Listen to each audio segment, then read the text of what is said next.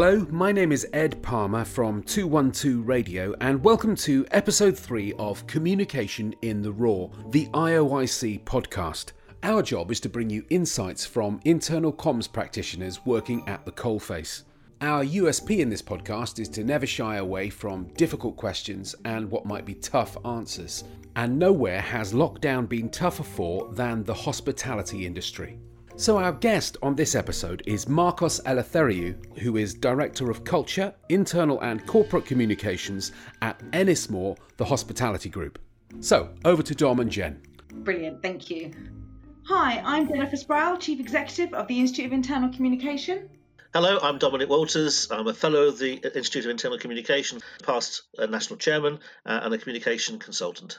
And today on the podcast, we're thrilled to be joined by Marcos Eleftheriou, who is Director of Culture and Internal and Corporate Communications for the Ennismore Group. And we're really looking forward to hearing the insights that you're going to share with us today, Marcos. Thank you. Thank you so much for having me. Marcus, let me start with a good broad question. And I suppose we've been slightly flippant because we're talking about the hospitality industry. So internal communication over the COVID period, has it been today special or a side order? In other words, how important has it been for your business? Well, it's definitely been the main meal, I would say. It's been incredibly important to us, and COVID has definitely highlighted the importance of internal communications within the business in general. For us, internal communications is way more than just comms into our teams. It's definitely more about creating a community, and we're able to do that through a platform we use called Workplace by Facebook. So whether you're in Gleneagles in Scotland or the Hoxton in LA, you're not only connected with your manager through communication and leadership, but also to your colleagues. This definitely helps with kind of top-down comms, having everyone on one platform, but it also very much helps from a kind of bottom-up and side-to-side, so everyone has the ability to get involved with internal comms. So it's a shared responsibility. Throughout the pandemic, and especially during lockdown, it was key to ensure important announcements with the team. So whenever the government made an announcement, we took that, we summarised it, and then we shared it with the team. And it was the same with kind of the job retention scheme information. And we've continued that since the opening of our hotels and restaurants. When governments share updates or new guidance, we're able to share that with our teams really quickly. And so I think it's become a really integral part of the day-to-day running of the operations of the business, not just about announcements and some of the fun stuff that generally comes with internal comms. Just to build on that a second, you mentioned the different types of businesses within the umbrella of your organisation. You mentioned Gleneagles, for example. Could you give us another brand name, perhaps, or brand names that people might recognise? Sure. Ennismore is a hospitality group, and we operate and develop hospitality brands. So we have Gleneagles in Scotland, which is a 900-acre estate just outside the Scottish Highlands. We have the Hoxton Hotels, where we have some in London, mainland Europe, and in the US. We also have some independent restaurants in London, Tandoor Chop House and Egg Break. So we have a variety of brands and different demographics of people working for us as well. So from waiters and baristas to kind of senior management, general managers and kind of restaurant directors. Interesting to hear more actually about the Ennismore brand. Obviously, we're very familiar with the brands that you mentioned, but it's great to hear about what umbrella that comes under.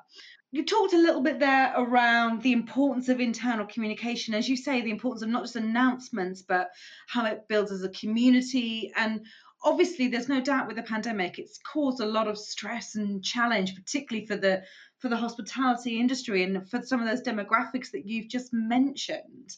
So what have you learned from COVID about how we actually communicate bad news? Good question. I definitely think, as with all news, it has to be sincere, personal, and human to human. We've never been one to hide behind emails or texts in terms of sharing information. Whenever we've needed to share bad news, whether that's during COVID or outside of COVID, our CEO has very much been upfront and center and usually sharing the message live via live streaming or via recorded video on Workplace. And then after that, we always follow up with a text post just to make sure people have really got the message. And then team members after that would get a call from their manager. So every employee gets a call directly from their manager or from their leadership team member, explaining it a little bit further and just ensuring they've understood what it means for them personally, as well as the wider business. And I think bringing in leadership early on in the comms is also quite key as well. So making sure they're up to speed with what's about to go out, just because actually they're having those one-to-one conversations. And I think it's really important for the employee to feel like their manager fully understands what's also happening. So I think that's kind of our general approach to any bad news that we have to deliver. Marcus, you mentioned a couple of things already which have been successful around creating the community. But looking back over the last 6 months in particular, it'd be great if you wouldn't mind sharing some of your big successes, but also some of your missteps and perhaps regrets around internal communication. Just to be quite bold, I do think our communication and connectivity during lockdown and COVID has been quite good. It's been a success. There's been different variations of it happening across the business as a group because there's lots of different demographics and different messages to be shared. But I think we've been quite good at being connected and encouraging managers to have those one-to-one conversations.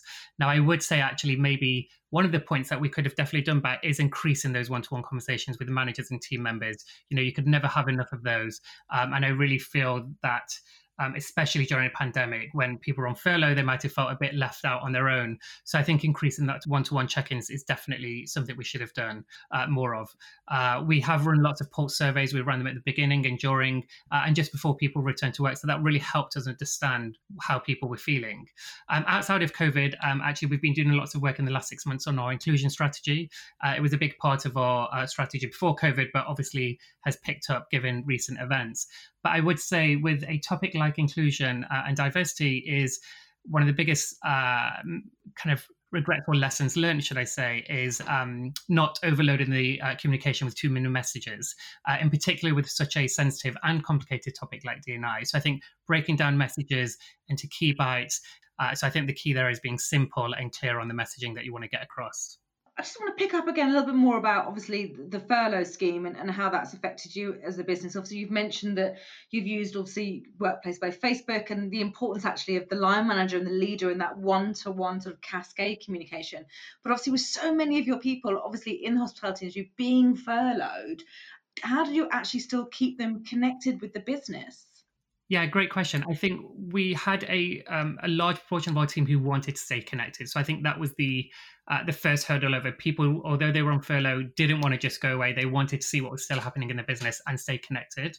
But as soon as kind of we went into lockdown, we realized well-being was one thing we really needed to kind of wrap our arms around and make sure our team were okay. So our head of L&D created a wellbeing series, and she posted daily tips, free resources, classes, webinars, and external support that people could access, which was covering all the kind of the elements of wellbeing, so financial, physical, mental wellbeing, and even learning opportunities and nutritional advice.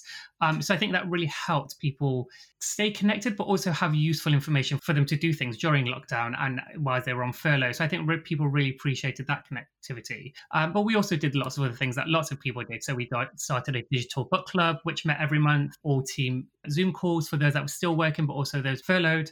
Lots of teams had pub quizzes. We created safe spaces on Workplace for people to just chat and share what they were up to. Our head chef started doing, I think, was it weekly posts on like cooking lessons. We had some people from Gleneagles from the gym, and they were giving daily workout lessons. So it just kind of started to create this grassroots from the kind of frontline content, which actually just was available for everyone. And it was really nice to see that connectivity kind of horizontally rather than just us trying to kind of keep everyone upbeat. So I think that in itself really helped people kind of take along. But let's look a little bit forward now. So your whole industry, the hospitality industry, has had a rough ride, and it looks like it's going to continue to be tough. Looking forward, how do you think internal communication can help your industry fight back, if you like, and minimize the negative impact of what's likely to happen? Sure. I think, and that's with engagement before COVID, it was always really key to have very transparent, very honest communication about the vision and about the mission of the organization and where it's heading. But I think it's more important to have that about business performance. And I think people really need to start having greater access to that information so they can really see where the business is going, also help them understand how they can drive better business. So very much kind of bringing everyone in the fold and saying, look, we're in this together. This is what we need to do. This is what it looks like now. But, let's go and get it. Let's fight back stronger. Let's come back much stronger and really take people along with you. And I think that really helps keep people really motivated, really engaged. And whilst we're still, sharing the successes of the business, using it for recognition, we can also take the time to celebrate and drive awareness around things like World Mental Health Day and Black History Month. So helping drive engagement in that way for sure. And I think, internal comms has always been really good at bringing people together. And that's just as important now as it ever has been. And I think definitely people will look to be part of the story of the business rather than just working for the business going forward. So obviously you're a director of culture, which is a job title we're seeing more of, but obviously you're working in the internal comms sector. From your experiences, why do you think someone should choose a career in internal comms? What's the great things that we can all get out of it? Hopefully when we can stop talking about COVID quite so much as well. Yeah, definitely. In a post-COVID world. But I also think COVID has helped, as I said at the beginning, internal comms to be more valued than ever before. I think it's definitely got a seat at the top table now. It's definitely considered in terms of, okay, how do we give this news to our team? How do we make sure it's communicated properly and with care? Whereas, and I think, a few years ago, maybe it was just thrown out there and see what would land. But I definitely think kind of in terms of a career in internal communications, it's if you want to be kind of woven into the fabric of the whole organization, have a finger in every pie and just really understand what's happening, but also be a real kind of impact for change and development, and really care after the team members you're working to support. The thing we've seen over COVID is people just value good, honest communication from leadership. So I love the phrase having a finger in several pies. I think that would appeal to a lot of communicators. Definitely. And I think, you have your audience. You work in external PR, you have your media and your press audience. You don't have that sense of impact. Whereas when you're working with an internal audience, you can actually see real time how that's impacting someone and actually how you see them then develop and how you see the business develop. We can feel our audience. We can be close to our audience in a very sometimes personal way, which is a wonderful way to hear about why people should consider a career in internal comms. Marcus, thank you so much for doing that. I hope that everything continues to go well for Ennismore in what's a very tough time. And I'm sure that what you're doing there with internal comms is really helping guide that light for many people in your organisation. Thank you so much. Thank you so much to Marcus Eleftheriou from Ennismore. Fascinating to hear what Marcus has to say about how staff are no longer satisfied with being observers of their employer's corporate identity and how it's very important for them now to be part of that story themselves. That's brilliant, but it's also an additional responsibility for IC practitioners. That's it for episode 3 of Communication in the Raw. If you'd like to get in touch with us about any of the issues that Marcos raised, or to suggest new topics for the pod, or to find out more about the IOIC, then please email Jen at jennifer@ioc.org.uk. Thanks for listening, and we'll see you next time.